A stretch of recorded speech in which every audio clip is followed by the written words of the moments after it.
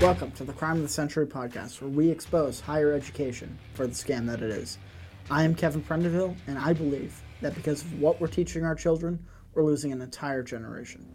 Today, as always, we will be diving headfirst into controversial subjects, undaunted by political correctness. I believe we've all been lied to. The academic institutions have revised our American history and made us hate the United States. This is a symptom of the counterculture movement of the late 60s. And today, we're going to explore how this plays into the crime of the century. So we have to explore first what the counterculture movement is. It's the hippies. And that's not to blanket over the situation, but it is the easiest way to describe what I mean by calling it, in this instance, the counterculture movement, or as it's been revised to be known as. See, obviously, hippie is a pejorative term, but it's a relevant term because you look at these people and they smoke dope, they sit in the woods, they have got no money, no job, no future, and they think they're the ones that are being virtuous because it's just like their ancestors where, you know, people just love each other. Well, most people are scum, so they're going to have issues. They're going to have it essentially take themselves back to a tribal way of life, which doesn't progress society anywhere. It's just bringing backwards. It's regressive. It's destructive in that manner where there's no going forward. And you combine that with the pot smoking, and so then you become okay with being complacent. So not only are you living in the woods in a teepee, but then you're complacent and you're attempting to live out this fantasy in which you know everything's all natural and whatever you want to believe about that. But the fact of the matter is you're not in an industrialized society, in an industrialized country, which we live in, no doubt. That's not moving anybody forward. You're not being productive in that manner. You're not pushing the needle, pushing the envelope of human creation. You're just going back to this. You're retreating. It's almost like you're retreating. You're scared. You're not willing to move forward because you don't know how to move forward. But rather than figure that out like a normal person, you decide to retreat and contract. And that's the big problem with the hippie movement. Is what happened was then you start to develop ideas that align with that philosophy, if your philosophy is one of contraction. And you look at the ideas that would align with somebody who wants to retreat and move backwards and contract and not progress anything. And that's primarily communism, because it's this big idealism, this idea that the hippies have, which is that they're going to sit and do nothing and everybody's going to work together. It's this big idealistic goal. But in practice, all it does is end up with people being very, very angry towards one another. There's a great Ronald Reagan quote which talks about three people who have died and gone to heaven. One's a Soviet, one's an American, and one's a British man. And St. Peter tells them that they can all do one last good deed on earth. So the British man asks for an end to war, the American man asks for an end to hunger, and the Soviet man, or the communist, says, "There's a man in my village who has a cow. I do not have a cow, so make his die." And you see that, but as funny as that anecdote is, the whole point of that anecdote is to show that you're not moving forward. You're worried about the other person. What do they have more than you? What do they look like? What outward features make them better than you? And then take that away. Instead of, what has this person done? Why do they do it? What caused them to do it?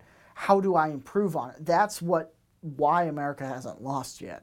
That's why, as a capitalist country, we can have a population a third of the size of India or China and excel and beat their outputs in every measurable way for so many years, because we allow the individual to come up with the solutions to things, which out of 325 million people, somebody's going to have the answer to something. You look at Elon Musk, and he's putting cars into space and testing that out. As much money as that costs, what government that's being prudent would do that? But he has enough money and enough free will to do that, and maybe someday that's going to turn into some great invention, some great new way of doing things. But there's no other government that's doing that. And so certainly if you have a communist country, which usually starts with a spurning of the original culture, a la the hippies, you move towards a communist mindset in a communist country. Well, you take away free enterprise, you take away free will, stuff like that doesn't happen, and humanity doesn't move forward. It moves back, and it starts to murder each other, and it starts to regress. And this is the big issue, and this is why the counterculture movement, in its new PC term, is such a threat, because it's seen as this great uprising, and we all want to model the guys who spit on the soldiers from Vietnam, and yeah, screw you for having PTSD because I don't like the war. Those are the kinds of people we have in our academic institutions. Those are the people who you're spending 90 grand to go learn from. The person who was on LSD and decided that they were going to spit on a soldier who has PTSD because he went and decided to be a man and fight. But the cowardly pansy decided that he was going to take this intellectual, moral stance, and where did it get him? It got him a nice, cushy academic job, but we can't all be academics. And for the rest of his peers, they're all broke because they lived in the woods for so many years, not progressing themselves, not advancing themselves when they're young and vibrant in their 20s. And now they're 60 and 80-year-old men who are just still bitter at nothing.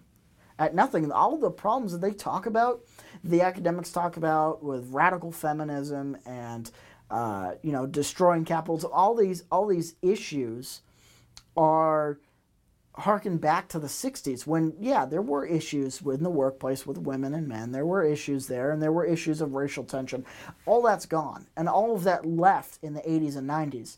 But it's an issue now again because these people have nothing to talk about, and they're chasing ghosts, but they have the authority and the power to do so. And all this does is what we've seen. It takes our country back. It takes our progress and moves it back. So really the issue is they indoctrinated themselves and decided that the best thing to do is to indoctrinate you and your children. And then you get to pay for it. I mean, that sounds like a great deal to me. I don't know who wouldn't spend 90 grand on that. You could learn to sell something and make real money with 40 grand, Cardone U or any other entrepreneur who's selling stuff like that.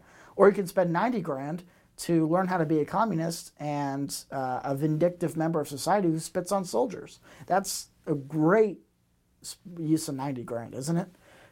It's a joke.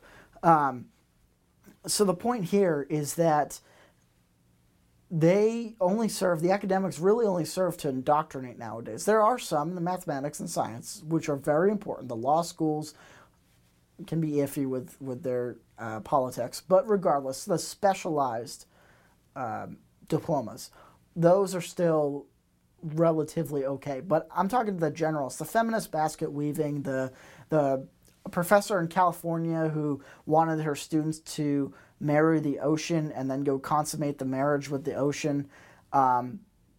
Yeah, you spent 120 grand to take your clothes off and hump the ocean. Is that really a good use of your money and your time? I mean, you look at it, and this is an issue. It's an issue of indoctrination. It's an issue of a regressive culture that started in the late 60s, and these unhinged academics are stealing your money. And it's all sanctioned by the banks and the government. That's why this is part of the crime of the century, because you're bleeding money. You're going to be broke. Your kids are going to be broke. All that happens is they learn how to binge drink and maybe get stung in a private zone or by a jellyfish because they're humping the ocean. But other than that, what are you learning? And why are you spending the money to do it? And really, all that happens because the end goal here, I'm sure, from the academics, the end goal is communism. That's clear. But let's be reminded of what communism does. For the coup de grace here, 100 million plus people have died. And I know that's just a number when you look at it on paper. Yeah, 6 million Jews are dead, 20 million Soviets, 50 million Chinese. Yeah, they're numbers, but that could have been easily your mother or your kid, your brother, you. Everybody that you know could just be one of those numbers that were indiscriminately murdered because unhinged academics and unhinged people with total power push this idealism to the extreme to where people who weren't on board were just outright murdered. All of that, like I talked about with our history being erased, all of that is gone. We're not allowed to talk about that anymore. And that's another issue. We're not allowed to look at history and understand what works and doesn't.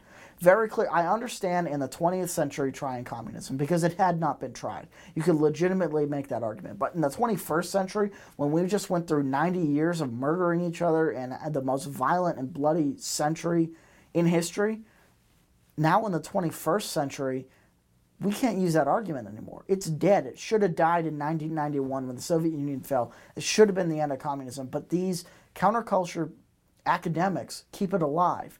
And then they charge you for the pleasure of learning something that should be dead. That doesn't seem very fair to me. And this is why it's the crime of the century.